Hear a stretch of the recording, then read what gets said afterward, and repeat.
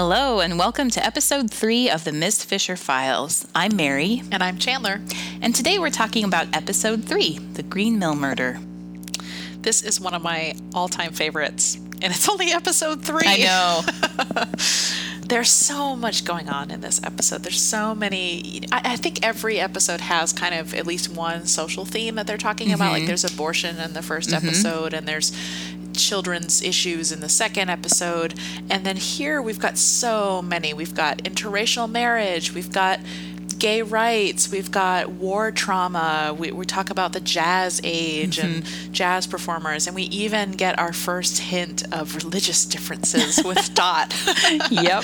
And there's this overarching theme of blackmail. And in every case, people are being blackmailed for being different in some way. And I think that's a major theme here. So yeah, there's a lot of meat in this episode. Yeah, there's there really a lot is to sink our teeth into, and I just love that about it. Yeah, there are also some fantastic costumes. Oh yeah. Starting off with her dress at the Green Mill. That dress. I thought we couldn't top that purple dress in the last episode, but man, you were wrong. That thing is incredible. It's the kind of the classic flapper outfit. So many jewels. She has jewels in her false eyelashes. She's got jewels in her hair. That would drive me crazy. I could not have bangs and a jewel headband. It would be really uncomfortable. Yeah. I would imagine it would be very sweaty too. Yeah, but how do you do the Charleston with all that bling on? The dress is just it's scandalous. It's scandalous. Like you can see her navel. Yeah. You can see through it. It's only her undergarments that prevent you from actually seeing more than her navel. Right. It's a hell of a dress. And it's got the tassels at the bottom, which would be so fun to dance in. Oh yeah. I mean, that's the whole point of the dress. Yep. But she wears that little gold scarf that's tied into that little knot. Yep. Oh, I love that dress so much. So good. And it really accentuates that ideal figure of that era. Yeah. And it's kind of interesting. The Victorian era, the quote ideal woman's figure was the hourglass, and it's completely the opposite in the flapper era. And Essie Davis's figure is perfect for this. She's small chested, she's very lean and kind of boyish almost in her figure, and so she really fits that flapper outfit. And I love the history of what the flappers wore, because corsets went by the wayside because they needed the metal to build warships. Wow. It was war related. Wow. It's sort of like in World War II, silk stockings were rationed because they needed the silk for parachutes. And so and even then it wasn't enough. So that's why they developed nylon. And so nylons for wearing only came about after World War II. I think that's really, really interesting. But yeah, yet another impossible ideal for women to live up to. I mean, even the ideals that are still in place come from the flapper era. Oh, yeah. Because that was the first time being thin. Yeah, forget Twiggy. We've got the flappers. Yep. Yeah, they were the very first. Yeah, so I have sort of a love-hate relationship with the flappers because of this. Mostly I love them. But I'm like, thanks for the anorexia, ladies. Exactly. But I think, when you talk about these costumes, this is where we really get a sense for these characters' identities told through costume, and I think even more importantly, told through color. I think last time we talked about silhouettes, recognizable silhouettes for characters. Here we have color schemes for characters. Like Jack is the French gray. He is the man in gray, kind of the mysterious, inscrutable man in gray. And then we have Dot in her beige and brown and peach. Those are her. That's her color triad, and she wears it in almost every scene in almost every episode. Beige and brown and peach. We have. And we have Phryne. Phryne is the center of the show, and she is in the more saturated colors. She is not afraid of wearing rich blacks, dark purple velvets, rich wine red brocades, and hot pink feather boas, really dark jewel tones, rich saturated over-dyed colors. They contrast really nicely with her skin too. Yes, because she's pale. And then she has this black bob and that black robe with the cockfight on the back. So she has all of the saturated color, which I wonder if that wasn't maybe just a little bit scandalous at the time. It's very flashy, very showy. I would imagine it showed that you had money. Yeah, to get of course. the level of dying. Yep. It would Jewel be expensive. tones. Yeah, absolutely. Well, you think about like Renaissance painting. The reason why the Virgin Mary and Jesus are in blue is because lapis lazuli was the most expensive pigment, and so they only used it for depicting royalty and deity. Right. These really expensive golds and reds and blues. And now we take it for granted because there's so many. Because we have synthetic colors But then it would have been very precious. Yep. And a signifier of class. Yeah. And I think they use that to really great effect here, not just of class, but of identifying who these people are, what their personality. So she's much more bold and brash and colorful. Literally, she's a colorful character. She is a colorful character. And Dot is very meek and homey and down to earth, and she has these kind of earth tones and sweet, innocent peaches and pinks. And then Jack. French gray. I love that color. It's gray, but it's just a little warm. Yeah. Like, there's a little warmth in there. So in the books, his sort of claim to fame is that he has an unmemorable face. And I wonder if they're bringing that into his wardrobe. Yeah.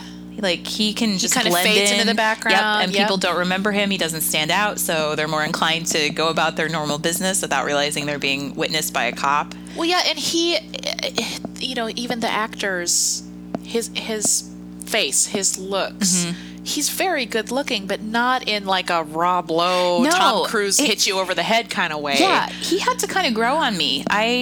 He's unusual looking. Yeah, but I mean, he's got that chiseled jawline. He does, but he's got kind of fleshy lips and kind of he has kind of these inscrutable eyes. It's not the eyes are, I think, what are really interesting about him. Yeah, and what differentiate him from like a Rob Lowe or like a more classic. I think he's extremely good looking, but I think he's very unconventional. Yeah. In his good looks, which I think it makes him all the more interesting. Like not definitely. knocking Rob Lowe, but right. The Rob Lowe's of the world, they may be rare in their beauty, but I've seen that type of beauty enough times. Right. In movies, because that seems to be what we all want. But I prefer the unusual glamour. And Dot too. Dot is beautiful, but not in a conventional way. She doesn't fit that flapper norm. She's extremely busty. She's a very real, curvy woman. She's got, baby fat, and she's beautiful. Yeah. And I think it's a great way of showing that, there was this societal ideal, but there were real people who existed in this society with its ideals. Every once in a while there will be a scene with Dot and she'll smile or something and I'm just like, whoa, she is just gorgeous. She's lovely. She's a knockout, but she's so understated usually that you and she wears these dowdy matronly outfits. Like she's trying to sort of downplay any bit of beauty there, but you can't hide it. She's very sensible. She wears sensible footwear. She wears, you're not going to catch Dot in the plunging neckline. She's going to wear the little wide lapel bust hiding sailor outfit. Even when at House of Fleury, she still ends up with a suit, which we'll talk about later. But that's I love that episode. I do too. But yes, that's a conversation for another day. Yes, it is. I love their delving into the jazz age in this episode. I'm a really big fan of early 20th century jazz. I listen to that kind of music all the time. Love that stuff. And I love their sort of nod to it. And I love that they mention America in this episode because, of course, jazz is an American art form. And the influence on the jazz age came from what was happening in America, and most specifically what was happening in Black America at the time. And so one of our major characters in this episode is a Black woman, and who's an American and who's a jazz singer, and she is amazing. I think she's kind of a wonderful placeholder for sort of a Josephine Baker type. She's an incredible performer. Her voice is just sort phenomenal. Of haunting. That's the word. That scene at the end where she's singing outside the prison is just haunting and beautiful. It really is very strange and wonderful. And what I love about her character is she's kind of this archetype for the jazz singer who stands out. She is an outsider. Even in this liberal community of this club, even in the middle of the jazz age, she's an outsider. She's an American. She's Black. She's in an interracial marriage, which is, even though it's legal in Australia, as they talk about, it's illegal in America. it's still unusual, and it turns heads. And so it really reminds me of that story of Josephine Baker of having a hard time in America because she was so different. And then so she goes overseas. Josephine Baker went to France and was hugely popular. Yeah. She was a superstar in France. Yep. And so I feel like this is paralleling that story. So there's a little bit of a backstory here. I did a little bit of digging, and I found out something really interesting. There's a scene where we're back at Phryne's house, and that odious banjo player, Mr. Stone. Mr. Stone, in the white double-breasted suit that I can't stand, and who does, let me just say, the worst job of air banjo I have ever seen in my life. Some of the worst fake playing I have ever seen. That scene where he is trying to seduce Phryne in her parlor, he puts on a record for her. And he mentions Sonny Clay and his Plantation Orchestra, which was an all-black orchestra from the 1920s. They had something like 35 musicians, all African-American. And he mentions that they just played in Melbourne. So I went and looked that up, and it is absolutely true. Really? Yeah. In 1928, Sonny Clay and his orchestra actually did a tour of Australia, and they were hugely popular in both Sydney and Melbourne. But there's a really interesting story about this. Apparently, even though they packed houses and had a really successful tour, there was a huge backlash to them being there because, of course, the race issue came up. And apparently there was a police raid of one of their shows. And there was this huge scandal over it. There were brawls happening. And so because of this, and because of the police raid and everything, Australia actually deported Sonny Clay and his entire orchestra. Whoa. And not only barred them from coming back to Australia, they actually passed a law barring all black musicians from entering Australia from outside the country. Are you kidding me? I'm not kidding. And this was in effect until 1954. What? And it kept Louis Armstrong couldn't come to Australia to tour because of this law. So he finally was able to come to Australia in 1954. How crazy is that? That is absolutely crazy. Yeah. So I love that they actually made reference to this in the episode. Wow. Nice digging. Thanks. That is fascinating. But this is the level of research that I love about the show, that they actually do their homework and they go into this, because I know that I'm not the only fan who's sitting there Googling. Oh, no, definitely not. And I had heard of Sonny Clay and his orchestra before. I've heard of him. I'm not really familiar with his music, but I do know that what was happening in the black jazz clubs influenced absolutely everybody. And in fact, Josephine Baker got her start in the 1921 musical Shuffle Along, which is the song everybody knows from it is I'm Just Wild About Harry and Harry's Wild About Me. That came from Shuffle Along, which was the first all-black Broadway show. And it played something like 500 performances. It was a record performance. And Josephine Baker was a cast member of that show, and that's where she got her start on Broadway. So yeah, it all kind of comes back to what was happening in Harlem and the other black jazz communities at the time, and I love that they kind of pay homage to that in this episode. So we have Noreen and Ben, we have this couple, and then we find out that Noreen attempts to take the fall for Ben. And there's that great scene where she's being interrogated by Jack, and Jack figures out that the angle is wrong. She couldn't possibly have done it.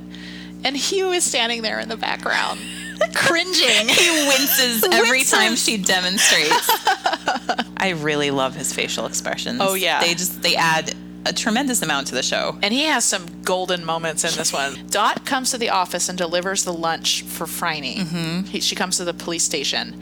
He sees the cross around her neck. Yeah. And that darling little out-of-tune piano theme that's been playing since the first episode, they end the line of music on the wrong note. Right. Like it falls sort of like, and that's when he realizes that, oh crap, she's wearing a cross. Yep. Oh my God, she's Catholic. So we get to see his classic facial expressions in that. And then at the end, when Phryne puts her in that red lipstick and he walks in and has a stroke when he sees her. And then when he's supposed to frisk everybody, the women at the green mill. How could I forget that? Oh my gosh, so funny. And poor Noreen. Well, not poor Noreen. Poor Hugh, because Noreen totally messes with him. Yeah. And I just feel so bad for Hugh, but also it's hilarious. And she actually is hiding the murder weapon up there. Turns out. Yeah. It was right there. And that scene is really fun because it's starting, I mean, I guess it's continuing to establish the working relationship with Phryne and Jack. Because, of course, Phryne is at the scene of the crime. Of course. Of course. And so she secures the scene. People just drop like flies around her. They really do. She's very dangerous. I would avoid her.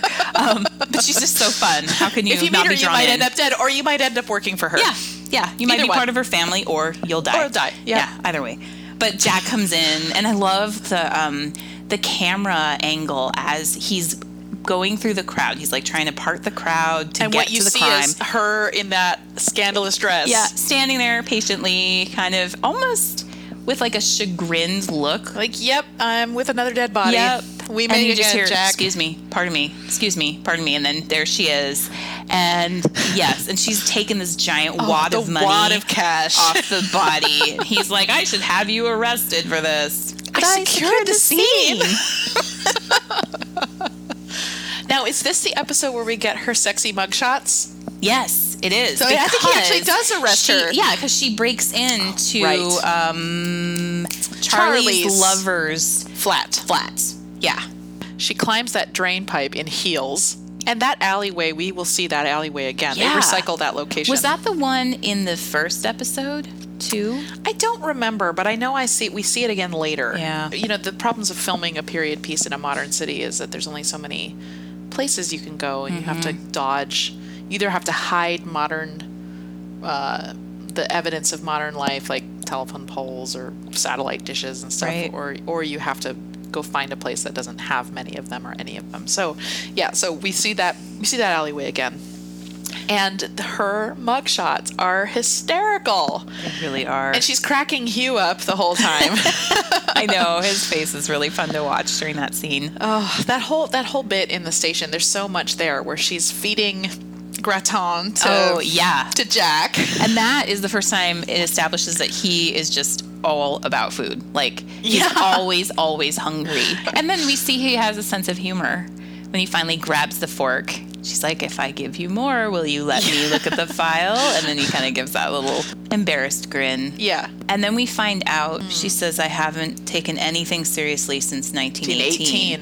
Before that, it's really easy to say she's just sort of a frivolous person, right, who does what she wants to do regardless of consequences. But we find out there's much more than that. Yeah, there's I think some real depth there. Jack finds out, oh, okay, that's why you are the way you are, and then can't just discount everything. And he can relate to that himself, because we find out later that he also served in the war and came back a changed man. And he doesn't say that in this episode, but not too much further in the future he's going to talk about that. Mm-hmm. So yeah, I think he recognizes how that would something else in common. Yeah, they have something in common, and how it would transform your view of life and how you live it.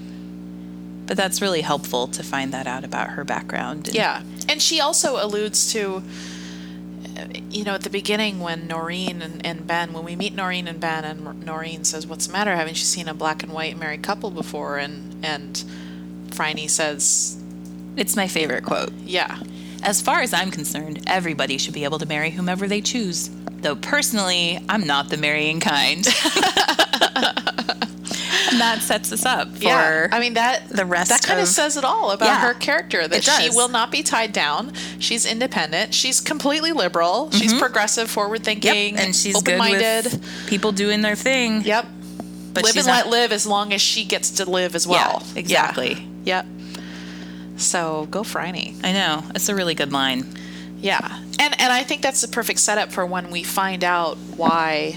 So we find out not till the very end almost why Noreen is being blackmailed. Mm-hmm. We think it's just because of the interracial marriage, but it's much more than that. Yeah. But when we find out why Charlie's being blackmailed, then it sets up how Phryne's going to react to that, which is she's going to be understanding, of course. And right.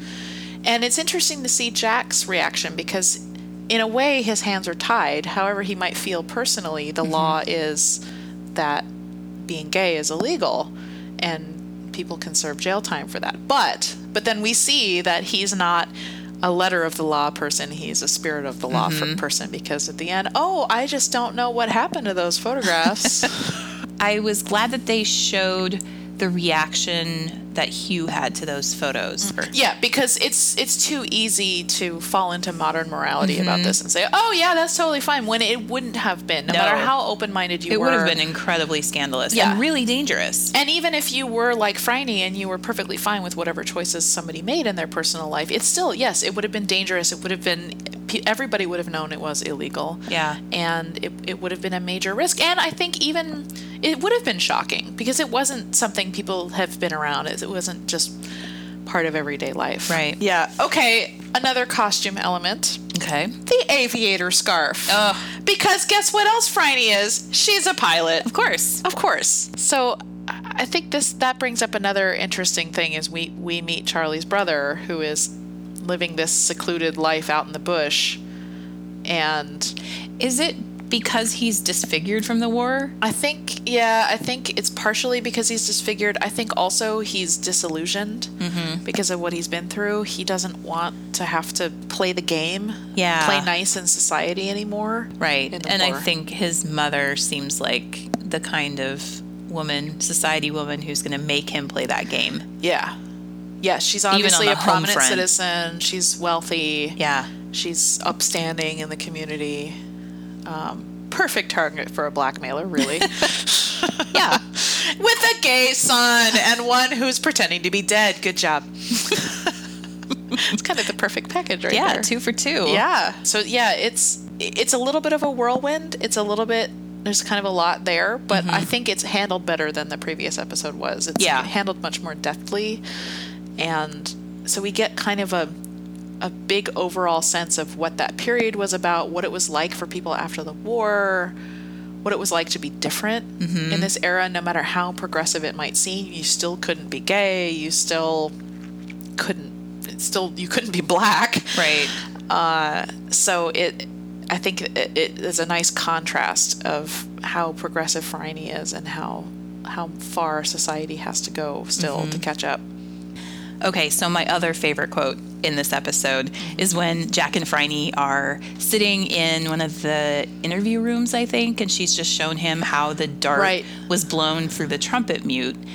And Jack says, I don't know who has the more fanciful imagination, Rogers for coming up with it or you for working it out. And she says, Jack, me, obviously. It's such a good line. So good. Okay, I have to have a little bit of a beef here, because how on earth could that be possible? Yeah. That dart was heavy. If it has to be heavy enough to actually pierce somebody's sternum and kill them. So wouldn't it have to be like a really loud note that's played to even get it out of the mute? And to be able to get it across a 20-foot room filled with people dancing, someone could have been twirled right into the line of fire. And to have to make sure that perfect moment aligns with the note that you have to play in the song. And a metal pin passing through a metal trumpet. Wouldn't you hear like a jangling? It's not in the trumpet though, it's in the mute. It's in the mute, I suppose. Yeah. Okay. I still am not buying it. Very unrealistic, but imaginative. I don't remember any loud notes during that. Yeah. Maybe I was too mesmerized by the fake banjo playing. When I rewatched, there is a little part there with the trumpet that gets louder, but I really feel like it would have had to be one. You'd have to be like very noticeably different note than any of the others, and that did not occur. So yeah, it's imaginative, but highly unlikely. Yeah. But I do love that she figures it out, and she figures it out based on like etches in brick. And then remembering... And the bulletin board, too? Isn't there, like, some sort of bulletin board in the dressing room? Yep. Yeah. And then somebody throws a dart in her house. Well, and I have to say, I was horrified for the woodwork. Like, no, the woodwork! Don't worry. It was just the set. Okay. They did not actually damage Wardlow. Okay. Oh, is that the name of the real house? Mm-hmm. Oh, wow. Okay. Okay. I really hope not. Because that would be just sacrilegious. I think it'd probably be illegal. Probably. No throwing darts it's on the National Vintage Historic Woodwork Registry or something. So, yeah. So what else? That even the airplane is very Phryne. It's this bright banana yellow twin-seater de Havilland. It's pretty amazing. Yeah. I mean, nothing subtle about it. Can't you just see her like landing on an airstrip and like waltzing in a fancy scarf and right. a cloche hat, like, and those calfskin high heels that she wears? I mean, I could just see it. It's so Phryne. Let's talk about the matchmaking. Yes. That both Jack and Phryne do, because Jack gets all gossipy when he goes up to Phryne and says, has Hugh asked Dot yet? And she says, Dottie wouldn't have kept that under her hat. Yeah. And so they're like, commiserating and also conspiring to get these two together. It's really cute. Yeah, it's really adorable. And it brings out, I mean, it shows that they are both mentors for these younger people. And it sort of flies in the face of the stereotype of like the women always trying to fix each other up with men. And Jack is right in there with her. He really is. Yeah. And later provides books. The Shakespeare book to Hugh and to Phryne help him. Also provides books. Yes, she also much earthier books. Shall we say? Older than Shakespeare, even. Older, but, yes. With pictures, with equally good advice, if not better. I would say more practical advice. Perhaps, yes. Yeah. Again, we'll talk about that later. Yeah. But I think. And isn't it Jack that says, well, it's not as if she's a different species or something about it's not as if she has two heads. Yeah. Yeah. And then Hugh actually quotes that right back to her. And it's just, it's hilarious. But he says, in the eyes of his mother, it would be preferable. Oh, yeah. Yeah. It's funny because the fact that this is all taking place in Australia and all the actors are Australian, with the exception of the woman who plays Noreen. It's funny because and of course Australia is a country of immigrants just like the US is. But being an American viewer, I keep having this mental placeholder of these accents in my head. Like, I keep expecting Hugh to be the stereotypical Irish cop. Like, he looks Irish. Yeah. He's a redhead and he's a pugilist, as we find out later. He's kind of the stereotypical Irish cop from Brooklyn, except he's in Australia. And the trumpet player who turns out to be the murderer, I just keep expecting a New York accent to come out of his mouth, and it doesn't. Every time that Australian accent comes out, it's just jarring to me. It is very surprising. So it's funny how there's kind of these archetypes that these characters are filling, except it's a different context, it's a different country. But it's interesting how diverse Australia is as well, and we get more and more glimpses of this later. There's these different populations. We have, we meet Russian communists later, and we meet Hasidic Jews later, and we meet the Chinese population in an upcoming episode. So there's all of these different kind of ethnic groups within Melbourne culture, and Phryne knows her way around all of them. Of course she does. And I think the show could do better on the racial front, especially when we get to the Chinese episodes. Yeah. We have kind of the stereotypical battle axe mother-in-law situation. Yeah. It's a little unfortunate in that arena. Or everybody thinks he's an opium dealer because he's Chinese. Right. And he even calls it out. That. Yeah. He says, okay. Yes, I'm Chinese, so of course you assume that I deal in opium. But I do appreciate how they handle each of the kind of diverse ethnic groups, and I feel like they go deeper and are handling it more sensitively than a lot of shows would. Yes. And Phryne, of course, will happily have a one-night stand with anybody from any ethnic group. Doesn't matter to her. Nope. She's an equal opportunity seducer. She is. You've got to love that. And speaking of which, she even flies out to the bush to meet an old flame and walks around with no pants on, but hiking boots. Have to wear the hiking boots. And a sweater. Yeah. No pants. No pants. You don't need pants. Nope. Not in the bush. All you need are hiking boots. Got to keep the snake bite away. Yeah. We should have a tally, I think, of old flames. Phryne's old flames. Yep. You could have like a world map. There's guys in France. Yeah. There's there's guys from the war. There's local guys. There's military guys. And I love that each time it's quite clear to Jack that Phryne's got a history with all these guys. Right. And Jack, rather than, having righteous indignation as you'd normally see, especially in an American show, Jack has to shut up and grin and bear it because it's none of his beeswax. Yeah. And I think that's fantastic. He gets kind of frustrating in, I think there are 2 episodes. Yeah. Death in the Maiden, which is, I think, season 3. Compton, her old flame Compton. The military guy. The military guy. And Yeah. I sometimes skip over that episode when I'm rewatching. Yeah, especially when she has the fling with him and she runs out again pantsless in the middle of the night. Yeah. And so she seems a little too apologetic more so than I'd like her to be. Yeah. And she's not apologetic at all with like Mr. Lin and right. And and that's pretty early in the series. And so by then, I guess by season 3, we've established more of a relationship with her and Jack. But I don't want to see her apologize. So it kind of grates that she is sort of trying to explain what's going on, even though it's pretty clear what is going on. Yeah. Reminiscing, quote unquote. Without pants.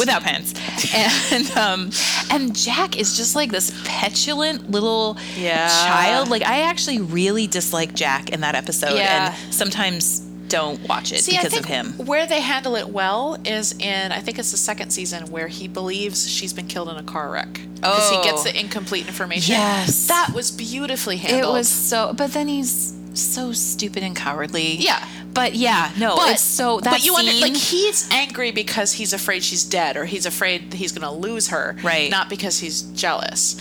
And I think that is a much more interesting spin on it than, you were with a guy. Right.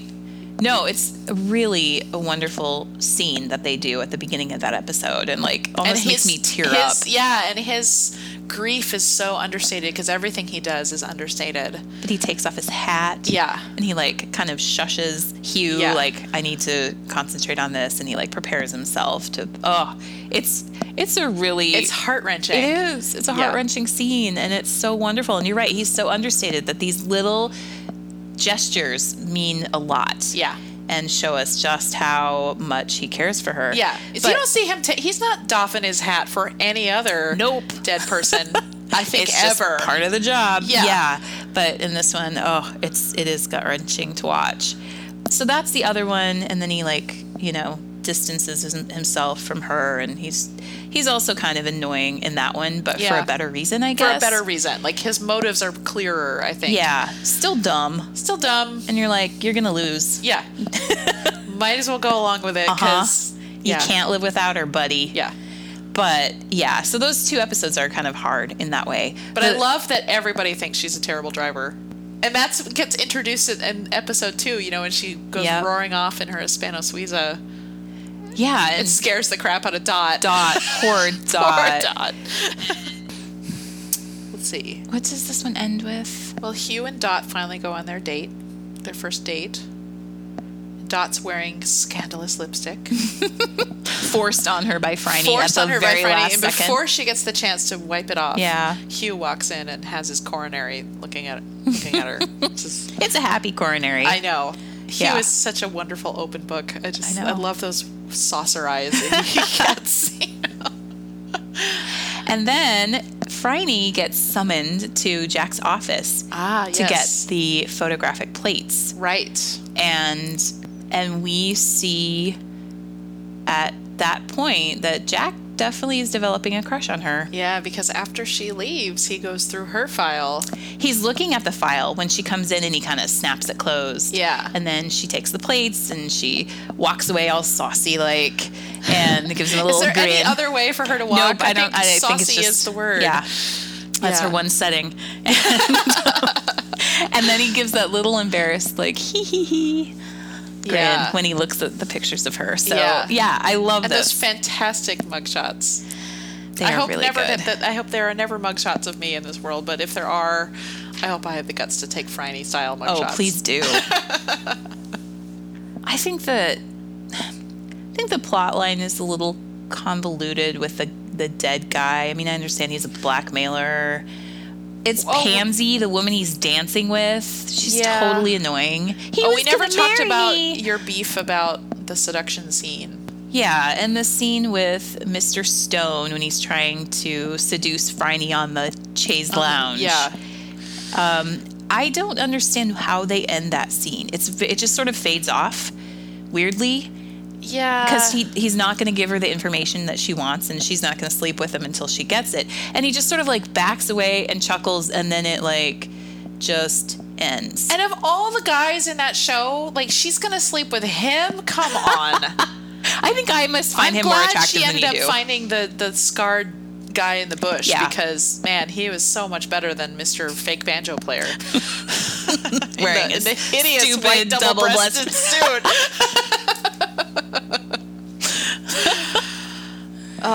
It almost is like a zoot suit. It's like this oversized. Well, it makes sense for the era. It does. I hate that cut.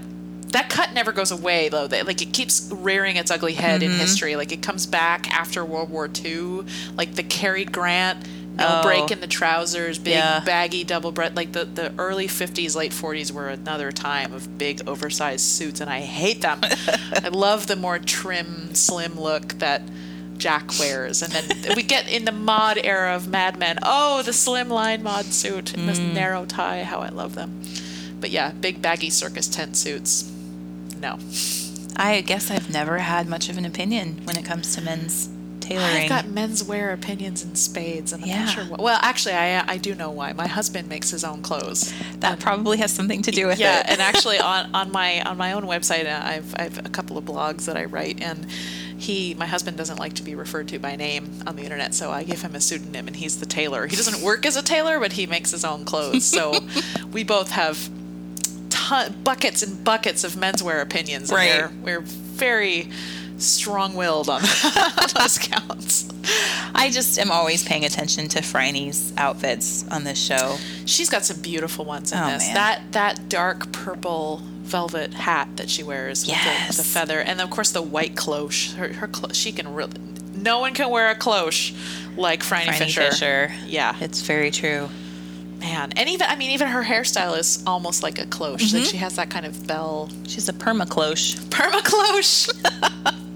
TM. Perma-cloche is a registered trademark of Mary Holste Associates. Yes. Other than the establishing each character's kind of color identity, I think the main overarching costume theme of this episode is bling.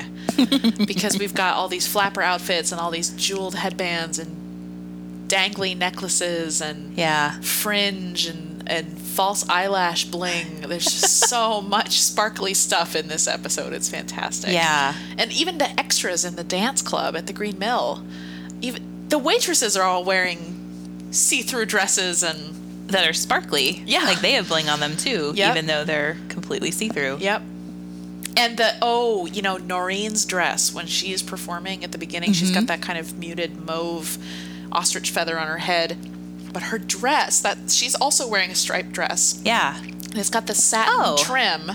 That dress is made up of teeny tiny little sequins. Yeah. That you only see during the close-ups, and they are so fabulous. Yeah, they're like matte sequins. So they aren't super glossy. No. But I hadn't thought of that. She and Phryne are both wearing striped dresses in that scene. Yep. Huh. And black stripe as well. Yeah. Interesting.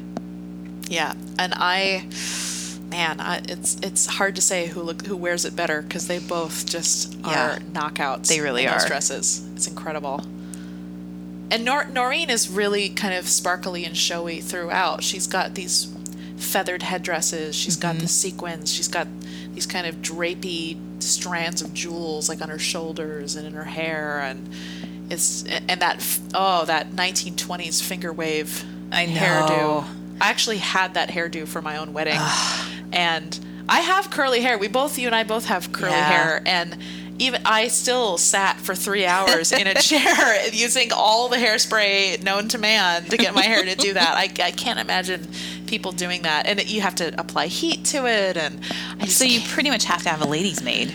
Pretty much. I mean, I can't. I've actually tried to do that hairdo to myself, and I have not been successful. If there's someone out there who can do it, I applaud you. I think you really need a lady's maid to do it.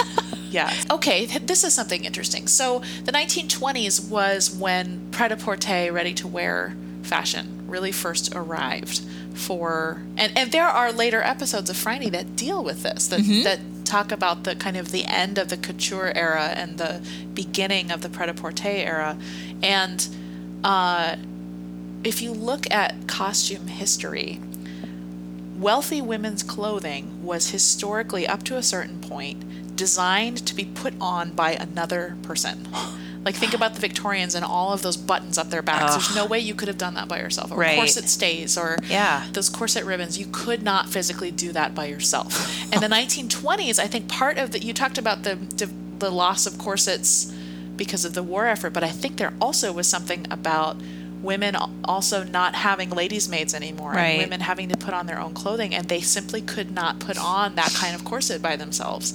And so fashion had to change to accommodate that. And I think that makes sense. Interesting. Yeah. And, you know, we talked about Gosford Park before, and how that the character who is kind of the outcast of the evening, she's got a ready-made dress, and she only has the one dress, and even the ladies' maids are looking down on her because they say, oh, this is so much harder to iron. So I wonder if there's something there, like with the hairstyles and with these kind of these flapper dresses with all these sequins and everything.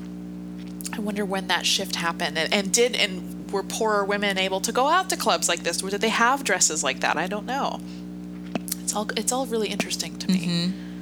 Phryne could pay for the help to get dressed, but she doesn't wear that kind of clothing because the styles have changed. She's still wearing couture clothing, as we find out, but she has them make trousers for her, which is very unusual. Which is so she can move and run and actually get into some trouble. So she can fly her airplanes and get out of trouble too. Right. Yeah. Climb up on the roof of train cars, and she wears a pair of trousers, and they've made them in both black and white on the show. It's the same pattern. Yeah. Well, it's that flowy silk. I don't know if it's actually silk, but it's got that kind of flowy silk texture. Yeah. With the pockets. Well, it's like high-waisted with pockets. You never wear white after Labor Day. Although I suppose in Australia you never wear white after Memorial Day. Or whatever the equivalent is in Australia. Or maybe if you're Phryne, you just wear white whenever the hell you want to. Well, but sartorially, you would never wear white in the winter. You'd never wear white pants in the winter. That is absolute sartorial no-no. So in Australia, I guess that's June, July, August. You're not going to wear white pants. You know, it's funny. Whenever we talk about this show, we almost never focus on the plot. It's true. We're always talking about all the other stuff. I don't really care about the plot. It's just a way to get to the costumes. Yeah. And if you watch the show, you know how the plot's going to end. You know what the story. Yeah. It is very formulaic. Yeah. And I really mostly don't care who did it. Like, I really don't care. Yeah. What I'm interested in are the cultural references and the costumes and the historical architecture and everything else. All those other little bits. I like the frack. I'm there for the frack. Yeah. Well, I think that brings us to the end of another episode. So, as we always do, we have our toast at the end, and I think it's pretty clear in this episode what we should toast to. I mean, we have talked about so many different social issues, and every single one of them really boils down to equality in some way. We've got the interracial marriage, we've got the gay rights, we have fitting in society after a war. So, you know what? Let's toast to equality today. To equality. To equality. Cheers. Cheers.